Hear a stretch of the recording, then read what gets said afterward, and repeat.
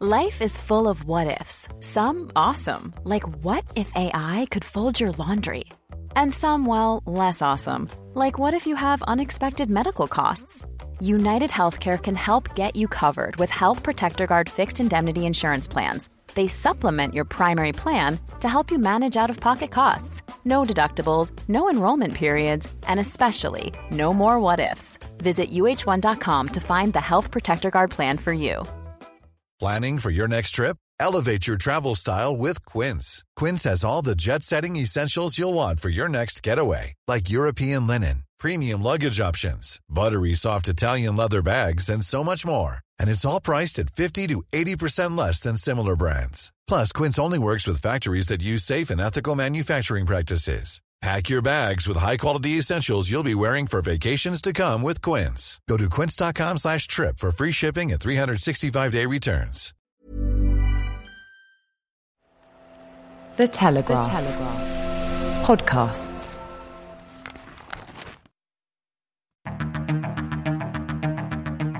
I'm David Knowles, and this is Ukraine, the latest. Today, we discuss Monday morning's massive missile strikes against Ukrainian cities that left thousands of people without electricity and water. We analyse the impact of Russia's exit from the Black Sea grain deal and report on the Ukrainian attack on the Black Sea Fleet on Saturday. And also, I've been speaking to Mikhail Sava. He's an expert at the Centre for Civil Liberties, the organisation that recently won the Nobel Peace Prize. Mikhail has been working on returning Ukrainian citizens who had been, he claims, abducted by the Russian armed forces. This hideous and barbaric venture of Vladimir Putin must end in failure. Ukraine can win, Ukraine must win, and Ukraine will win. In the midst of a terrible war that must be seen successfully to its conclusions. Nobody's going to break us. We're strong. We're Ukrainians. Every weekday afternoon, we sit down with leading journalists from the Telegraph's London newsroom and our teams reporting on the ground to bring you the latest news and analysis on the war in Ukraine. It's Monday, the 31st of October, day 250.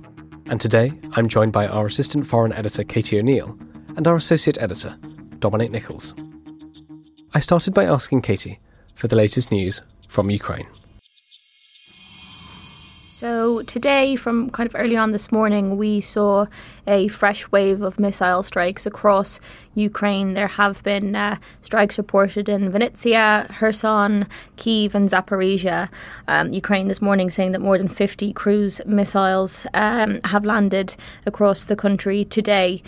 Russia has come out and claimed responsibility for these, saying that it struck specifically energy systems in Ukraine with high precision strikes. And this has kind of been a tactic that we have seen increasingly over recent weeks, where Russia is targeting energy infrastructure and leaving citizens pretty vulnerable as a result. In Kyiv today, that they've said that 80% of homes are without water, and then a further 350,000 homes are without power.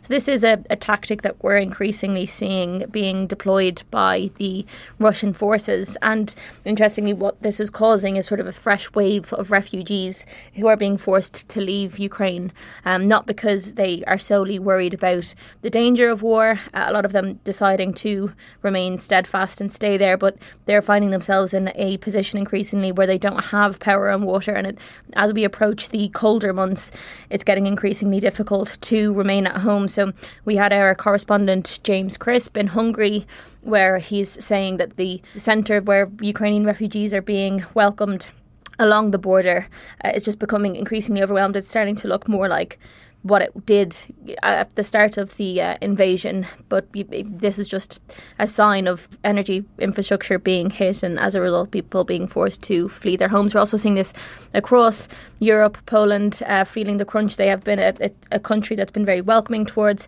Ukrainian refugees, but definitely experiencing this fresh wave. I know in Ireland, ministers have said that they can't guarantee that Ukrainian refugees are going to be able to have beds. They're saying they can't rule out them sleeping rough because the centres that they have set up for them are just full. They're at capacity, and they're having to sort of create sort of makeshift facilities for them, but the demand at the moment is outstripping what they're able to provide. Thanks, Katie. We'll come back to these missile strikes. I know that Dom has quite a few notes on them. Katie, you were editing on Saturday when Russia halted its role in the Black Sea deal. This is for exporting agricultural produce from Ukraine. Can you talk us through what happened and why? Yeah, so this deal was brokered, I believe, during the summer. I think it was in July. It was a UN brokered deal, and basically Russia, by signing up to this deal, agreed that it would no longer or would not target any ships that were leaving Ukraine with grain and wheat.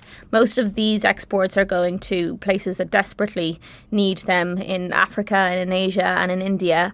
And this was a real difficult portion of the war while this deal was being negotiated. So Russia was going to allow for the safe passage of these ships out of Ukrainian ports. Ukraine in turn said that it would demine the ports as its side of the bargain, and Turkey and the UN would inspect the ships, and Russia would also oversee that. So there was a guarantee that these ships were just carrying foodstuffs and not any sort of weapons. On Saturday morning, there was a strike in Sevastopol, a number of drone strikes. Initially, Russia said that it had repelled most of them. Then it seemed as though some of those strikes were successful. And Dom can talk to you a little bit more about that Black Sea attack. But as a result, later on in the day, Russia said that it was going to pull out of this hard-fought-for deal. So this is going to make things really tricky going forward in terms of the export of this foodstuff. You know, we've talked a lot about how Ukraine has been dubbed the breadbasket of Europe because it provides so much grain and wheat to the rest of the world. In Britain, we don't actually, and in Europe, we don't receive these shipments that are coming out of Ukraine currently.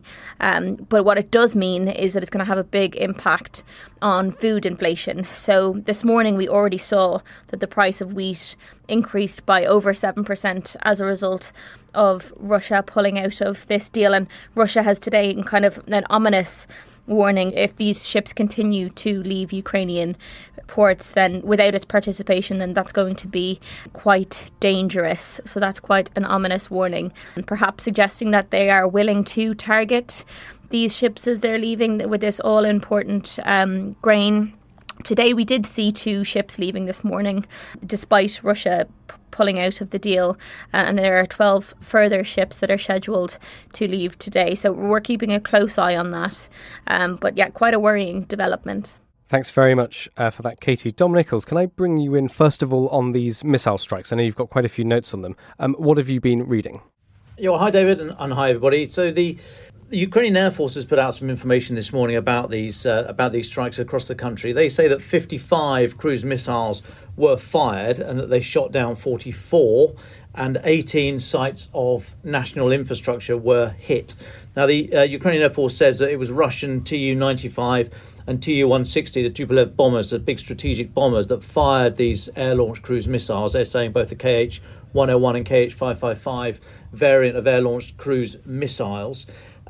Now, the maths, if you look around, you can easily get confused in the maths. Some people are saying there were more sites hit or more things shot down, but it's around about that kind of figure. It's worth noting that they also said that the different air commands that the Ukrainian Air Force has around the country, they shot down 18 in the centre, 12 in the south, one of which landed in Moldova, albeit there were no casualties reported there, 9 in the east and 5 in the west. Now, Alexei Reznikov, Ukraine's defence minister, he put out a tweet on October the 14th saying he was comparing the number of missiles of certain natures that Russia were assessed to have on February the 24th and as at that date, October the 14th. So he says that on that date, Russia started the war with this phase of the war with 444 of these cruise missiles as of February the 24th, and had used 213 by October the 14th. So if there's another 55 used today, that takes Russia's stocks down to 158. Reznikov also said that the Iskander, the short-range ballistic missiles, as of October the 14th, they had 124 left out of the 900 they started with in February, and the Caliber sea-launched missiles, they had 272 of 500. So these figures are a couple of weeks out of date, as I said. with the current wave of attacks against the national infrastructure, we think that these are the types of munitions that have been used. It's just notable. The reason I mention it is because it's notable that these numbers are very, very low. Now, these things don't get replaced very easily. A lot of them rely on technology from the West, which is obviously subject to sanctions. So Russia's ability to replace these missiles will be severely constrained. And this is one of the reasons we've mentioned many times on the pod why there are so many dumb bombs being used that are unguided and are going all over the place. Russia may think that they're trying to target military installations. I'm not sure that's true. They just seem to be able and willing to terrorise the population in the hope of breaking the national will to continue the fight. But it just shows you how close they are to actually running out of these stocks. So in response this morning, the Ukrainian MOD have put out a tweet saying, on the occasion of Halloween, the Russians decided to carry out another act of missile terror, but tomorrow is All Saints' Day. St. Javelin and St. HIMARS will subdue the evil spirits, which was quite a good response. And just one other thing. So I had an interviewed on Friday Alexander Zavitnovich, who's the chairman of Ukraine's Defence, Security and Intelligence Parliamentary Committee, and we were talking specifically about the drone strikes. We weren't. These attacks hadn't happened at the time. I was asking him about President Zelensky's note on Thursday evening in his nightly address when he was talking about, he hinted at receiving external support from Israel. And I asked Mr. Zavitnovich if this was a way of sort of combating the Shahed 136 drones, and whether that was the form of assistance. And Mr. Zavitnovich said, this is a quote, "I think those talks are ongoing at ministerial level communications. It's more about defence from those drones. We've shot them down a lot, and have more information how to do that. Maybe Israel can give us something more on that." So I said, is that Iron Dome you're talking about? Israel's anti-missile or air defence dome. And he said, Mr. Zavitnovich said, they could be having talks about that. So, I mean, by no means, I wouldn't do a story on the back of that saying Israel is going to supply Iron Dome to Ukraine, but it certainly sounds as if it's on the agenda. Thanks, Tom. Can I just ask? Katie made the point that Russia's rather ominous remark that ships aren't going to be very safe now that they're not involved in the deal. I mean, how did you read that?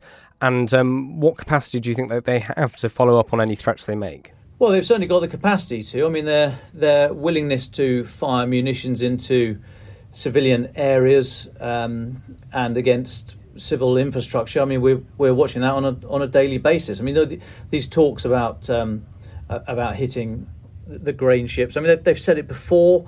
They've sort of teed it up a little bit in the way that they teed up the dirty bomb thing over the last couple of weeks, and in fact the whole nuclear thing over the last few months. I mean, they talk about this sort of stuff to make us go, oh no, they're going to attack the ships. Of course, if anything happened, they would blame it on, I don't know, Ukrainian mines in the harbours or whatever. I think they would be extremely foolish to do that, and they know it. They say these things because there's not an awful lot else that they can do. I thought it was very interesting that the UN got involved here. I mean, my views on the UN. I think they should be doing an awful lot more here. But if the UN are actively taking a stance here when Russia basically does not want them to, as opposed to in the past the UN have been sort of dragged to the party a bit late when it's already, whatever issue is at hand has been kind of priced in, the UN then act. They sort of spring out the blocks a couple of months late. If they're actually coming out fairly early here and in the face of Russian opposition about the grain ships, that is very interesting and dare I say, finally a bold stance, brave stance from the UN.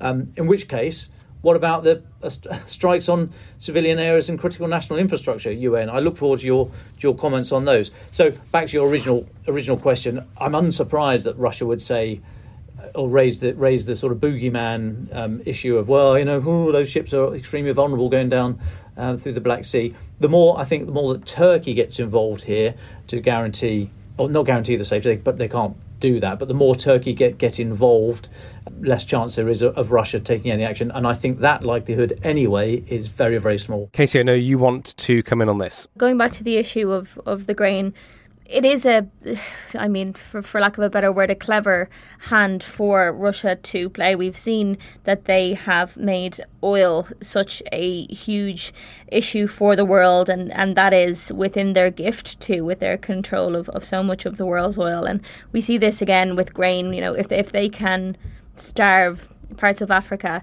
and India and Asia by depriving them of grain, and a lot of this grain is going to places that are extremely impoverished and in some instances on the brink of famine. It is a card for them to play, and as I sort of touched on earlier, this does have an impact for the wider world, because it will inevitably lead to the cost of wheat and grain rising in the West. So yeah, perhaps not unsurprising, and that warning from Russia today that it's that it would be risky for these grain exports to continue with it not being signed up to this deal any longer. I mean, it's not all that surprising.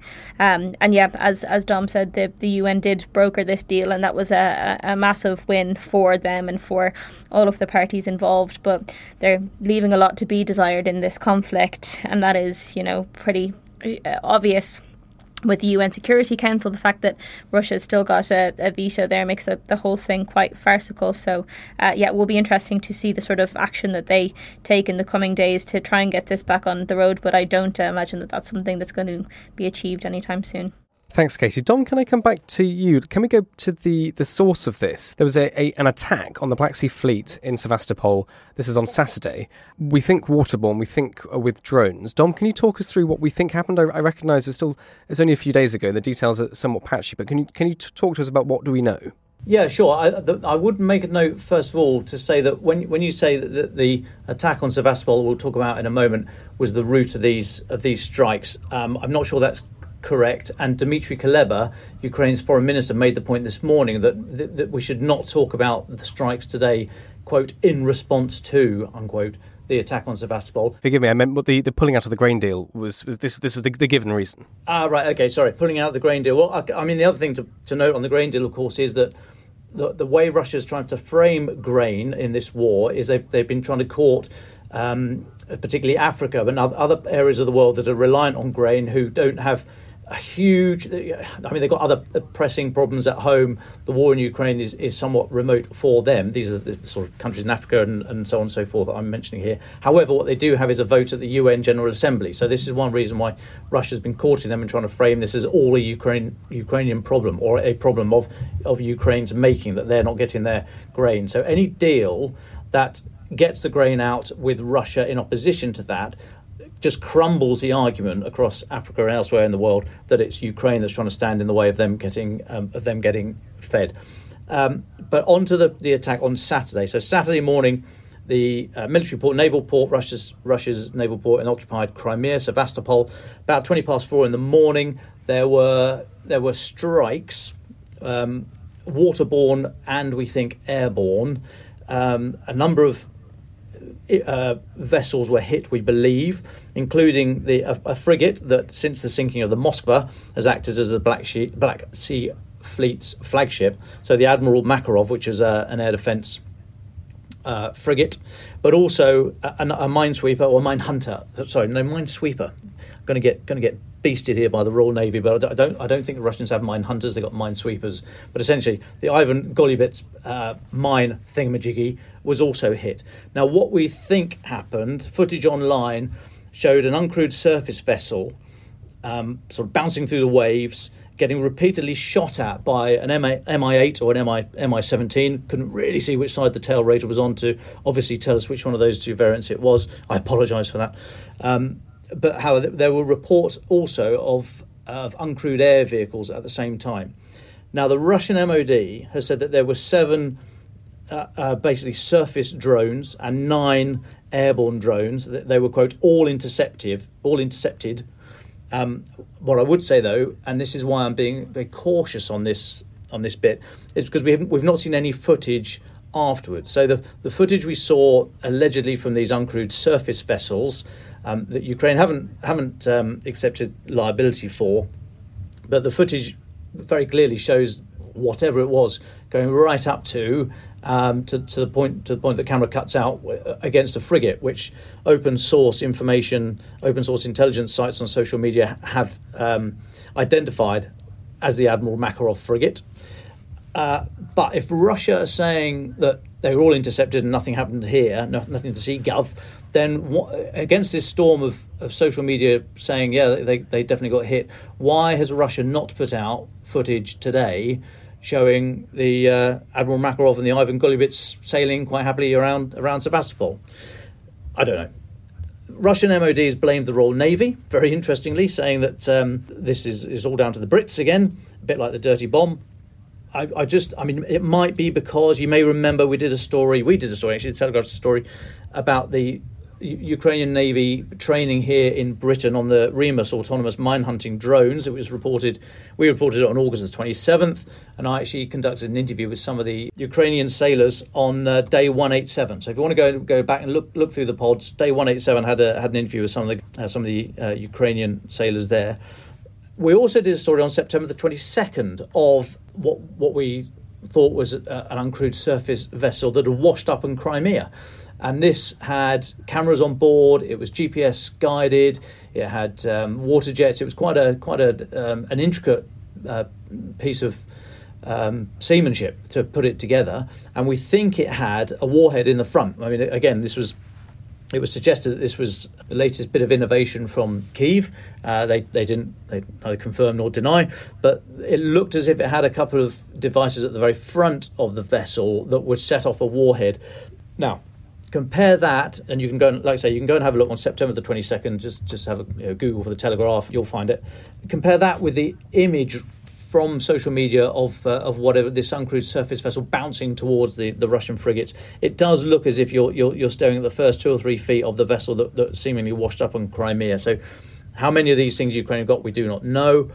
But it does suggest that this was a coordinated surface and air strike against vessels. I mean, the footage is very interesting. You'll see the helicopter flying around, the Mi-8 or the 17 flying around and firing at the vessel. The shots are very accurate, but seemingly they all miss because it makes its way through and up to the vessel. You may remember another story from April the 28th that we did, as well as others, saying that there were reports based on satellite imagery from Maxar, the US-based satellite imagery company, that was saying that pens had been set up around Sevastopol's harbour for Russian Navy trained dolphins to help defeat any underwater sabotage. We know Russia experimented with this, as did others, during the Cold War. We think Russia used dolphins and sort of other mammals in Syria to protect from the sea. So, I mean, if they did, then it clearly didn't work here. But the important point about this strike is, well, firstly, we don't know what happened. And I think that is important because many people are running away saying, oh, this is amazing. Look, Ukrainian innovation. This is a new dawn of warfare. People have compared it to the Battle of Taranto in November 1940, which was the first all-aircraft ship-to-ship naval attack in history. This was the British fleet air arm that attacked the Italian fleet at anchor. People are saying, oh, this is a new Taranto. It shows drones and what's going to happen in the future. Well, I mean, we don't know what happened. We don't know if it was successful. So we should be very cautious about claiming this is the dawn of a new era. I mean, we've had drones for many, many years. Putting them together and operationalising, sorry, wonky term, but what I mean is actually making them all work together and sinking the fleet, or at least have some sort of effect that you're after.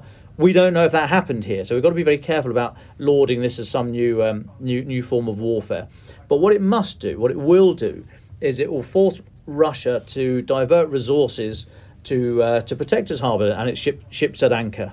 I mean, if you think about after the Moskva was sunk, they sent a lot of their fleet to port. They moved a lot of their Kilo-class diesel subs away from Crimea. We have seen attacks like this in the past. If you remember the USS Cole, the US ship in October 2000 that was in Yemen, in the port of Aden, was attacked by Al-Qaeda with, we think, about 200 or 300 kilograms of explosive. A ship, a fast inshore attack craft, as they're called, but basically a small motorboat, speedboat, was rammed against USS Cole. 17 US sailors killed in that. So this idea of whizzing in from the sea is not necessarily new. It's been around, as I say, from the Second World War, and most recently we saw that in the Coal. Now, anything that hits a ship at or below the sea line is very, very dangerous indeed for the integrity of that vessel, whether or not it kind of breaks the back of the ship. So mines and torpedoes are designed to blow the water away from underneath the ship for a kind of fraction of a second. So for a microsecond, the whole ship is suspended. It's trying to support its own weight, and of course they're not designed to do that. So the ship then falls into that hole, which may only be a couple of meters deep, but it falls into that hole of air and breaks the back of the ship, and that's it, done. So anything that hits at or below the waterline is very, very serious. Now, these kind of explosives, the USS Cole attack and this alleged, what we think is this, the autonomous drone, this surface drone, they simply haven't got the explosive power to do that, to lift a ship or blow the water away from under it so the ship breaks its own back. But even so, you put holes in the side of a ship at or below the waterline, then you're not going to be flavour of the month if you're the captain of that ship.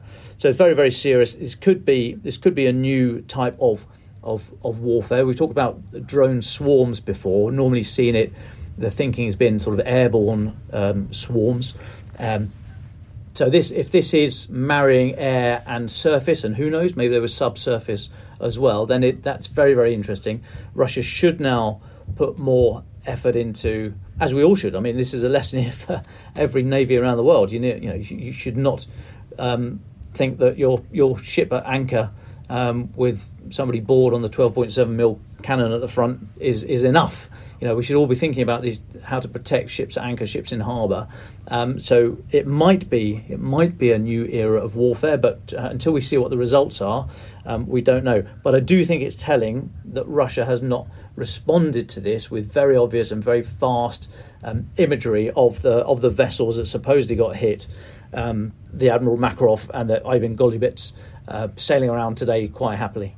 Thanks, Dom. Katie, you were editing on Saturday, as you said. What would you like to add to this? I think something that's worth mentioning is that after this attack happened early on Saturday morning, Russia accused the British Royal Navy of being involved. So they accused this regiment of the Navy or this branch of planning and the provision and implementation of the attack in Sevastopol. They also claimed that this unit was responsible for assisting Ukraine in blowing up the Nord Stream pipeline, which, the idea that it was anyone but Russia that was responsible for this has sort of been widely disproven. But interesting that they turned their ire on the British forces. In response, the British Ministry of Defence accused Russia of peddling false claims on an epic scale.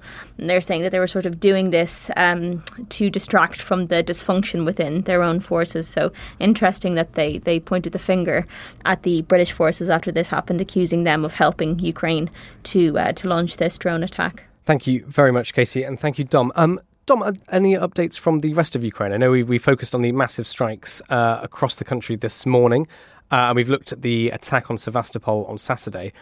What else is happening elsewhere? Well, it's been very busy along the line, as we understand it, the front line around Kherson up through the Donbass and in the Kharkiv region to the northeast. Mainly artillery, few missiles, but we think mainly artillery duels.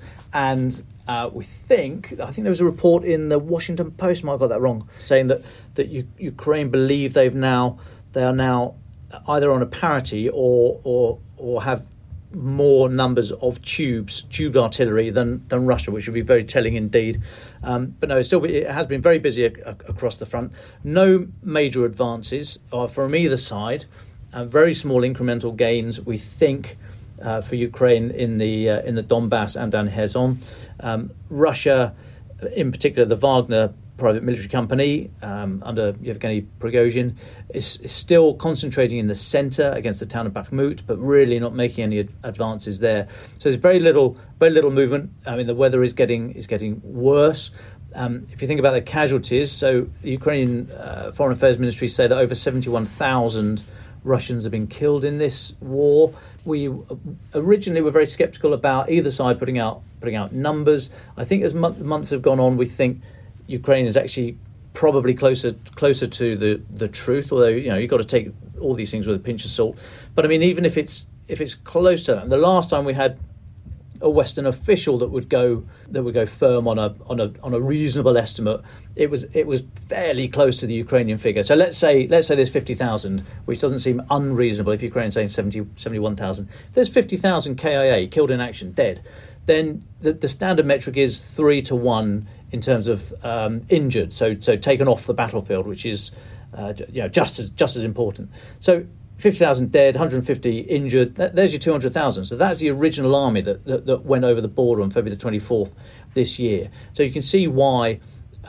Putin's had to rely on mobilisation, although interestingly, Sergei Shoigu, the defence minister, says that mobilisation is over now. They've got all the numbers they need. I really wouldn't believe that. You need to take a salt mine with those kind of statistics.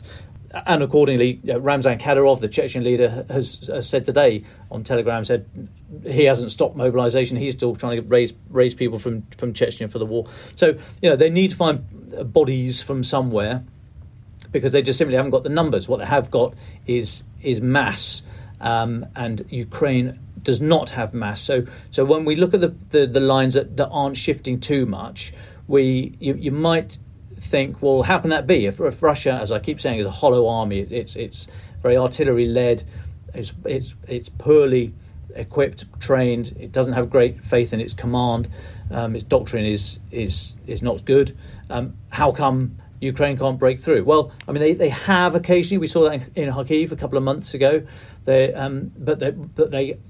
seem very good at assessing risk, Ukraine, and only really going for it and pushing hard and committing men and women and much needed materiel when they are confident of success. Because what they cannot afford to do is try and match Russia casualty for casualty. They just simply can't soak it up. So I think when we look at the lines not moving very much, that doesn't necessarily give the whole picture, because what's happening in the background, Ukraine, there's a huge amount of training in UK and elsewhere across Europe. What Russia is doing in the face of training, it's mobilising men, giving them old equipment and just saying off you go. And we've already seen a lot of mobilised people have been killed in the war. So that's one of the reasons why the lines are very static. I think there might be one big effort left this side of winter, probably in the south in Kherson, which is gearing up possibly for a horrific urban battle there.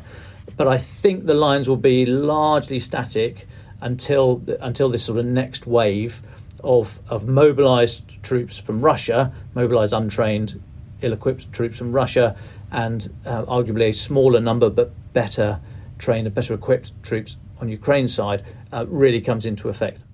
Thanks, Tom. Just one very quick question for you before we go to your final thoughts. You mentioned a parity in tuned artillery. Can you just talk us through that? What does that actually mean for people who didn't spend 20 years in the army? You mean there are some people here who didn't spend 20 years in the army? Right. So, I mean, very broadly, there's different types of artillery. Rockets, missiles, dumb bombs, although they're increasingly being taken over by things like Excalibur rounds, which are GPS guided and very clever. But essentially, Russia has always, back to Soviet days, has always believed in being very, very heavily artillery led. Their strategy, such as it is to pound an area with artillery and then send in tanks and troops afterwards to plant a flag on the rubble. And that's basically about it. They don't go into for what in Western armies is called combined arms, which is all the different parts of the military orchestra working together. So the infantry working with tanks, working with engineers, working with air defence, working with signallers, working with logisticians, all the rest of it. Everyone working together to crack whatever the problem is that's in front of you. Russia haven't done that. They took on the legacy from the Soviet army, the Red Army, of being heavily artillery led. And in the first few months of the war, that's what we saw. That Ukraine had very little way of being able to push back against that. It was incredibly devastating. I mean, just the sheer weight of firepower. But two things happened. Firstly, the Russian artillery systems are supplied or kept resupplied mainly by rail. They very much rely on rail lines simply for the amount of artillery shells. I mean, these things are blooming heavy. And as somebody who had to carry one on my shoulder on my birthday, I seem to remember my first birthday in the army, they are blooming heavy, these 155mm shells. So yeah, you need rail much more so than road to supply this. Ukraine were very good then at cutting those rail lines and pushing their combined arms effort to taking those towns that were critical strategic railheads, so cutting those lines of supply. And the other big thing, I mean, there are no silver bullet weapons here, no pun intended. There's no one weapon that's going to win the war, but the introduction of HIMARS, the US HIMARS system, high mobility artillery rocket system, very long range, very accurate artillery systems that could instead of just sort of blanketing an area with fire and hoping to kill people and knock out equipment, but create space for your guys to run into that cleared space. These new modern precision artillery will select individual pieces of equipment and destroy those. So much more efficient use of artillery. Now, you may remember it took a while for the US and others, UK and everyone really. I'm not trying to single out the US here, but it took a while to supply these natures of equipment. There was reluctance. I think there was a fear that they might be used to fire into Russia itself, which was deemed too provocative, too escalatory from NATO's point of view. Ukraine have shown themselves to be mature employers of violence and high precision weaponry. So over the last few months, there's been much less reluctance to supply these natures of equipment to Ukraine. HIMARS have gone in, other multiple launch rocket systems have gone in, and they were able to destroy the Russian artillery pieces and the headquarters that supplied them or supported them and coordinated them and led the fight and so on and so forth. And slowly, the two things together, knocking out the equipment and cutting those rail supply lines and exploding, blowing up the ammunition dumps, meant that Russia was not able to bring its weight of artillery to the fight. And so without that, what did they have left? Well, they had a load of tanks that very helpfully just went in a straight line and got nibbled off by this very brave Ukrainian sort of tank hunting teams that would go out generally at night using the anti-tank guided missiles and destroying those tanks and infantry fighting vehicles, the PMP and the BTRs and what have you. But after absent the artillery, there was no real great thinking about how to employ their military force against that threat. And the last point I'll make is that time and time again, Russia has shown that it is not a learning organisation. So it has not seen what's happening on the battlefield and adjusted accordingly. It does not. It's very heavily centralised. It does not believe in allowing junior level commanders at whatever level, battalion commanders, company commanders, individual troop platoon commanders, to make decisions and go for it, seizing opportunities, using their initiative, etc., etc. So they've been very, very bogged down when these problems have presented themselves. These decisions go right the way back, either to the senior military leadership, and often we think back to Moscow for Putin personally to say yay or nay.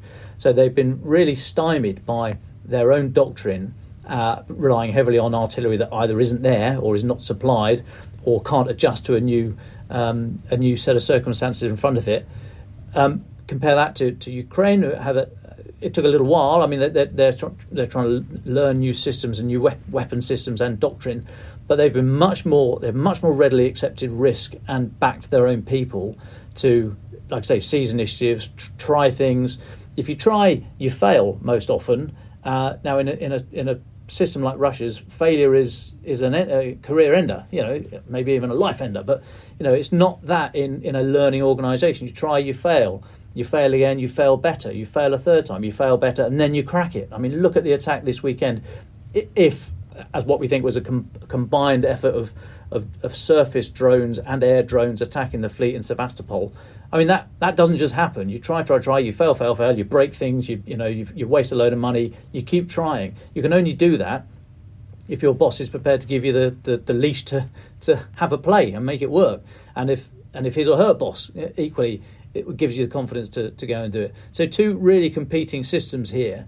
And I say it all comes back to Russia, that's very reliant on artillery, and those of the reason for that, and the reason why that was so good in the first few weeks of the war, have been systematically eroded by Ukraine, and I think will continue to be so, such that they're now not only is Ukraine eroding the number of artillery tubes, artillery, rockets and pieces of artillery weapons that they have, but they've also been developing their own and getting a huge number of arms supplied by external partners, and that's why I think that report. And I should have been searching to see if it was the Washington Post. Forgive me, I can't remember where it was. Suggesting that there's now parity. Parity is never good. You want to attack somebody, you need a 3-to-1 advantage. Generally, in rural combat, those numbers go through the roof. At least double that. In urban combat, horrific urban combat, we need to do a deep dive on urban combat. Parity is good for Ukraine because they've come from such a low base, and it's absolutely fatal for Russia. Dom, it doesn't have to be long. What are you looking at over the next few days? Well, I just note, talking about command just then, of note, Russia has sacked, or Putin has sacked the Central Military District Commander, General Alexander Lapin. He was relieved of command and apparently sent on holiday. I mean, because that's what you do when you're relieved of command. Now, the thinking here is that Yevgeny Prigozhin, the head of the Wagner Group, is increasingly close to Putin. He's saying that his fighters are making any advances that they have, and that the Central Military District are just gone nowhere.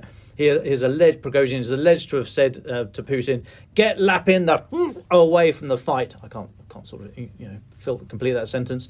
There's talk that this is Putin trying to firstly bow to Prigozhin, who is seemingly increasingly listened to the much to the chagrin of the security forces in the Kremlin, but also if Putin is trying to gear up to make any kind of grand offer of a peace plan whereby he would hand back the areas of Donetsk and Luhansk Oblast that he's taken since February the 24th, then General Lapin, who was given awarded the Hero of Russia for the liberation of Luhansk, he just couldn't stay around. I mean, whatever the reason, you start sacking your senior leaders, that is not a good sign. You don't want flux at the very senior levels. I think that's indicative again of this war not going well for Russia, and they're casting around. The blame storming has started, and it will not give confidence to the rest of the Russian forces if their senior leadership are being sacked. So let's see if there's any more of that. But I thought that was quite interesting that Lapin was sacked and went on holiday. Thanks, Dom. I mean, and the context of that on the Ukrainian side is the Ukrainians continue to train, continue to import more weapons and armour. Their morale, despite the attacks on cities, seems relatively undimmed. So all of that going into the winter paints a much rosier picture, I think, for the Ukrainian armed forces than the Russian. A month ago, I spoke to Mikhail Safa. He is a political scientist with numerous publications under his belt. He also serves on the expert council of the Centre for Civil Liberties, based in Kyiv. He's a Russian citizen with refugee status in Ukraine. Thank you to Mikhail for his time, and to Roman for the translation. Within this interview, Mikhail alleges that Ukrainian civilians have been kidnapped by Russian army personnel or Russian proxies and subjected to torture and generally poor treatment. He also alleges that Russia has committed war crimes. We have not been able to verify these reports ourselves, but the UN says that a number of Ukrainians have been arbitrarily detained and subject to enforced disappearances in Russian-controlled areas. Russian authorities have previously acknowledged that a number of Ukrainians are now in Russia, but they assert that they were evacuated for their own safety. Just a warning, some of our listeners may find some of what Mikhail says disturbing. Here's Mikhail. Михайло, будь ласка, розкажіть, де ви зараз знаходитесь? Good morning. I'm situated in city Worzel. It is suburbs of Kyiv. It is city near Bucha. And can you tell us about your job, your role at the moment? What are you doing? Так, я просто даю можливість. I work for a Kyiv-based think tank, a human rights organization called Center for Civil Liberties. This organization is active in human rights domain for more than 15 years now, and it's protecting and promoting democracy, human rights values in Ukraine and in Eurasia region. Mikhail, your work at the moment in the last few months has been focused on Ukrainians who've been kidnapped and taken to Russia. Could you give our listeners a sense of what's been happening from the beginning of the conflict to now? Михайло, ваша робота в останні місяці фокусується на українцях, яких викрали і We started to document war crimes since Russian illegal invasion in Ukraine at 24 February. For me personally, At 3rd of March, I witnessed a Russian army vehicle killing and destroying 2 cars and killing 6 civilians in these cars. And so 3rd March, I was an eyewitness of a war crime committed by Russian military unit, by Russian army. I work with the cases of civilian non-combatant prisoners, and our organization know about at least 671 persons who were kidnapped and illegally detained, either on the territory of Russian Federation or on the territory temporarily occupied by Russia Federation in the south and eastern part of Ukraine. And we also know that 410 people among our list are held incommunicado. So it is impossible to know precisely where are they located, the state of their health, and whether they are alive at all.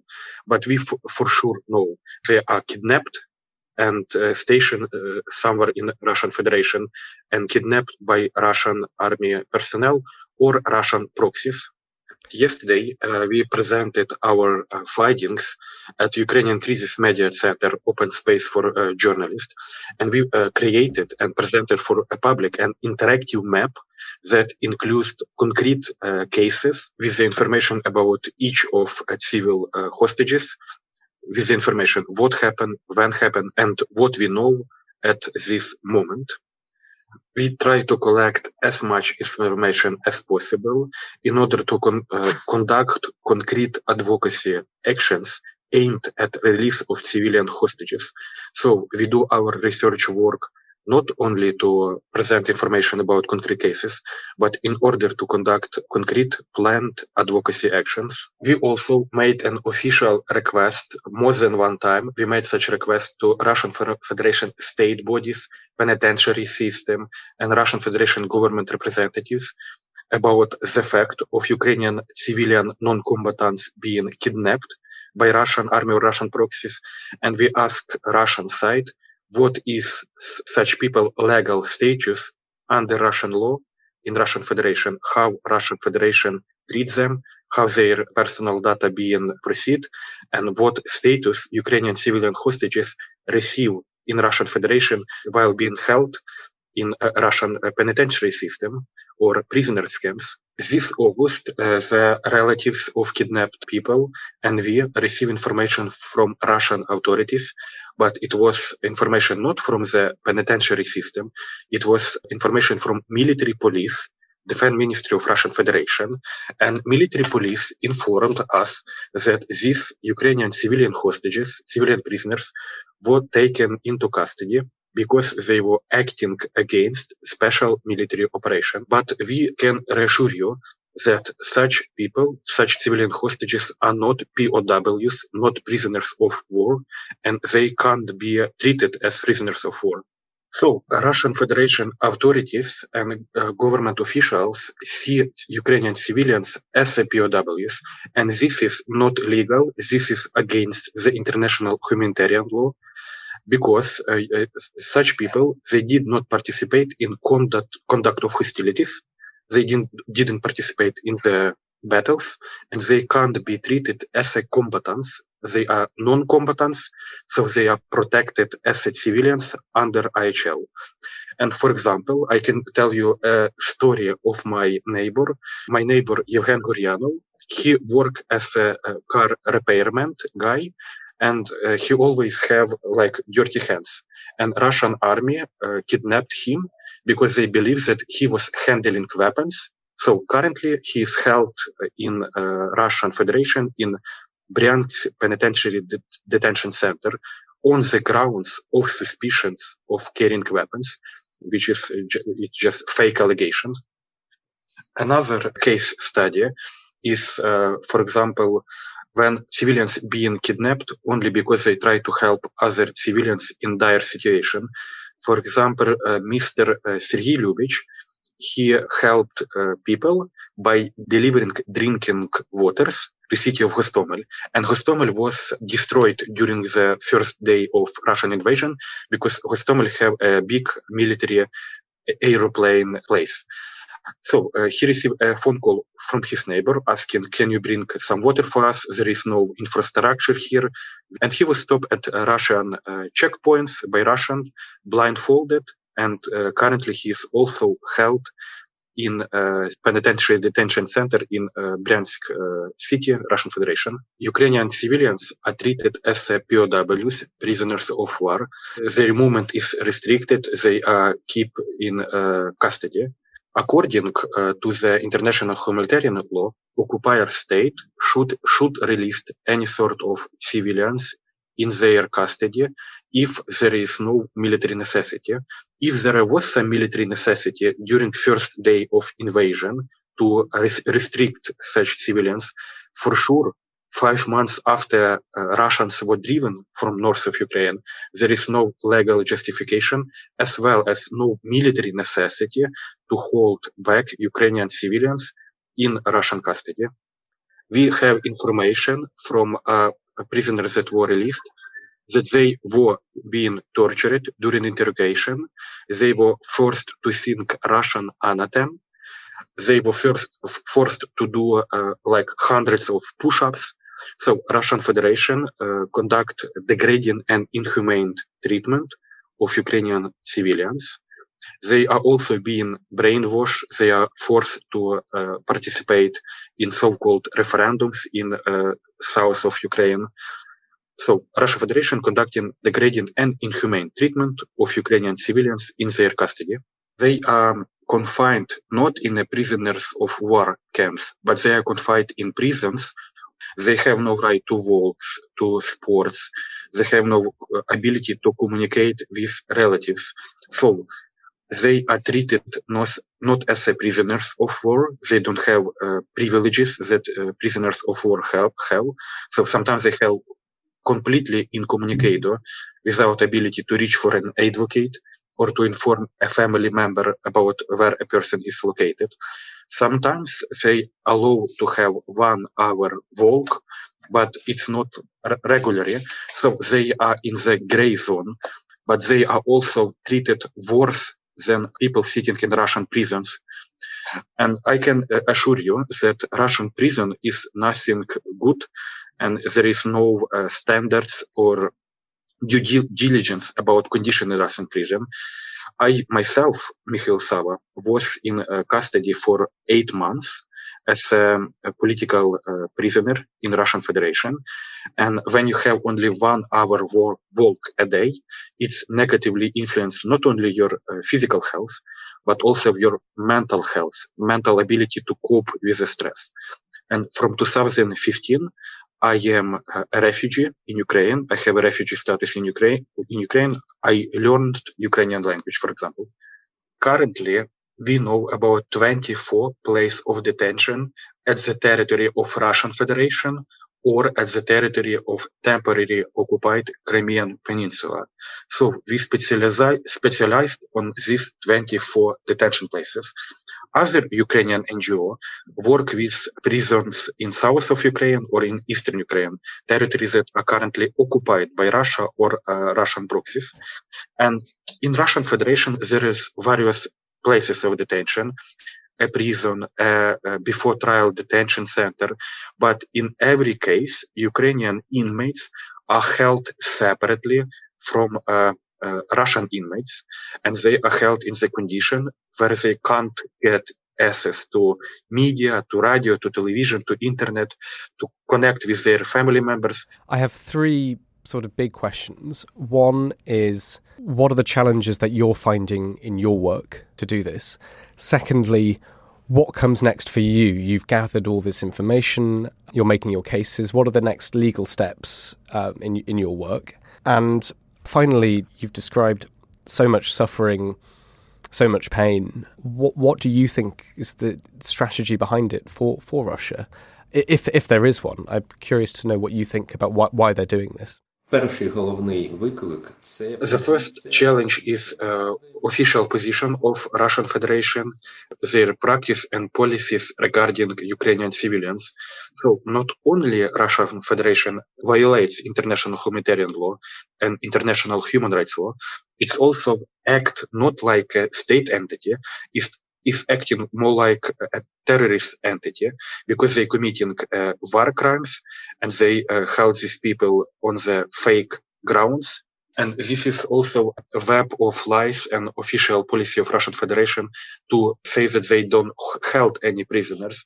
So I work with Russian advocates that are currently in Russian Federation, and they risking to lose their freedom or to lose their name by going to certain prison. And we give a tip to Russian advocate. In this certain place, there is Ukrainians there, and our Russian advocate go to a prison, have a meeting with head of the detention center, a Russian Federation official, deny the fact holding any sort of Ukrainian citizen or Ukrainian civilians at the territory of a prison. So they just lying us. Another part of our work is our advocacy efforts with the International Committee of Red Cross, with human rights defenders and public intellectuals, and also with people in Russia that called human rights observers. They allowed to visit detention center and to check the condition of everyday prisoners' life. So our aim is also to use and activate Russian human rights defenders in the activity of finding and protecting our civilians in Russian custody. Regarding the second question, first of all, we ask international community and our international partners to put pressure on Russian Federation officials. Secondly, we as an organization try to reach out with concrete personnel of prisons. So we try to connect to head of the prisons, to prisoners guard, and to force them to respect even Russian Federation law on treatment of prisoners. Our next step, and we already conducting this step, is to force Russian officials to respect the law of Russian Federation regarding treatment of prisoners, including Ukrainian prisoners, and we are working for the release of all Ukrainian civilian hostages, and it is several hundreds of people, but they are not prisoners of war, they are not combatants, they didn't participate in the conduct of hostilities. The Russian Federation qualification of them is wrong. In order to free all Ukrainian civilian hostages, we also conducting open advocacy calls because we want all civilized world to understand that this problem exists, that these people are in dire situation and these people need help immediately. Third question, what Russian strategy behind taking civilian hostages? And from my experience of work in this domain, when I myself was interrogated by FSB several years ago, I asked them, do you think that every human rights NGO, every civil activist is your enemy? And the person that was interrogated me confirmed that any person that can show opposition to either government or Russian Federation government and can bring and unite people is indeed our enemy of state. And as we can see from concrete cases of Ukrainian civilians who were captured, they are, for example, civil representatives or volunteers, or they are prominent cultural figures, and they are held because they either speak Ukrainian or show pro-Ukrainian sentiments. I believe that Russian Federation tried to intimidate Ukrainian population, to blackmail Ukrainian nation for pro-democratic choice and pro-European choice. So Russian Federation is trying to change Ukrainian nation to intimidate and blackmail us. I was wondering which stories sort of stand out to you that you would want our listeners to know about. I have dozens of stories that I can share with your listeners. And sometimes they have a bad ending, sometimes they have fortunately happy ending. For example, yesterday, a Ukrainian woman that was held for half a year in Russia, Victoria Andrusha. She is 25-year-old teacher of mathematics, and successfully, and fortunately she was released yesterday. But I will speak up now about my neighbor and friend Yevgen Guryanov. For example, when I visit his wife and son, I see that the fence around house was destroyed. And I ask his wife, what happened here? And she says that when Russians arrive, he tried to stop them. He says that I can open the fence, but they just destroy the fence around the house just because they can destroy it senselessly without any legitimate military objective, without any legitimate idea behind. They just bring destruction because they can do it, because they believe that they will be not held accountable, maybe by international institution or maybe even by their own army commanders. They bring destruction only because they think that they can do it without any sort of accountability. It is senseless, illogical, and it is just evil. And I can assure you that communication is extremely important for prisoners, for their mental and spiritual health. And communication with relatives is reminiscence of normal life, is reminiscence of safe haven. And Russian Federation prisoners officials take this freedom away from our civilian hostages. Communication with advocates, with family members, it is the right that prisoners have, and it is the right that POWs have. And Russian Federation take away this freedom, violating both IHL and local penitentiary legislation. Sometimes we know about the fact of kidnapping, about the fact of Russian army taking civilian hostage, but then person and people just disappear. We don't know where they are being held, or even they are alive or dead.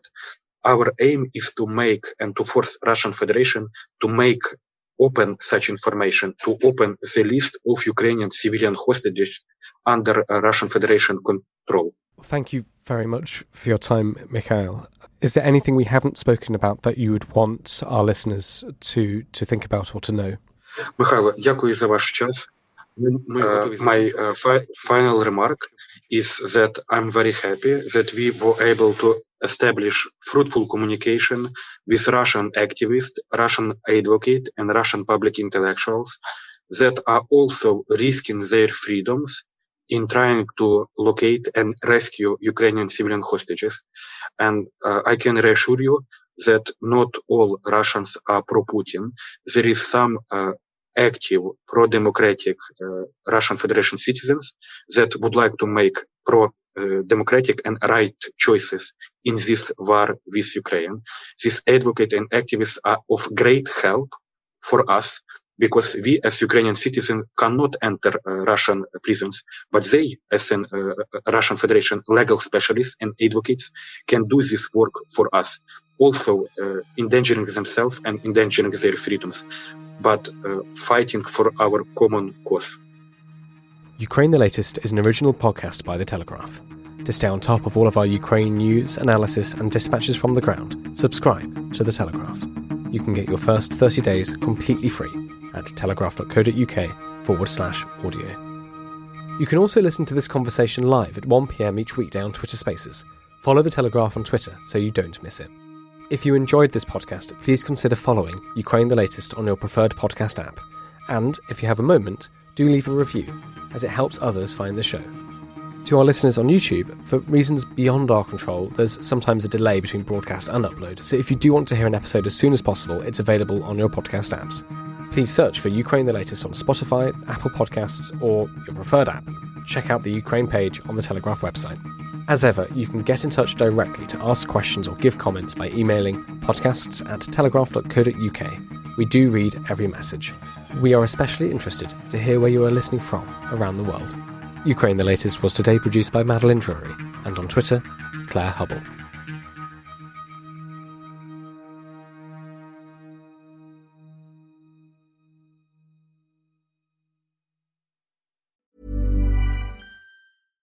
Hi, I'm Daniel, founder of Pretty Litter. Cats and cat owners deserve better than any old-fashioned litter. That's why I teamed up with scientists and veterinarians to create Pretty Litter. Its innovative crystal formula has superior odor control and weighs up to 80% less than clay litter. Pretty Litter even monitors health by changing colors to help detect early signs of potential illness. It's the world's smartest kitty litter. Go to prettylitter.com and use code ACAST for 20% off your first order and a free cat toy. Terms and conditions apply. See site for details. When you make decisions for your company, you look for the no-brainers. And if you have a lot of mailing to do, Stamps.com is the ultimate no-brainer. It streamlines your processes to make your business more efficient, which makes you less busy. Mail checks, invoices, legal documents, and everything you need to keep your business running with Stamps.com. Seamlessly connect with every major marketplace and shopping cart. Schedule package pickups and see your cheapest and fastest shipping options from different carriers, with rates up to 89% off USPS and UPS rates. And with the Stamps.com mobile app, you can take care of mailing and shipping wherever you are. Make the same no-brainer decision as over 1 million other businesses with Stamps.com. Sign up with code PROGRAM for a 4-week trial, plus free postage and a free digital scale. No long-term commitments or contracts. That's Stamps.com. Code PROGRAM.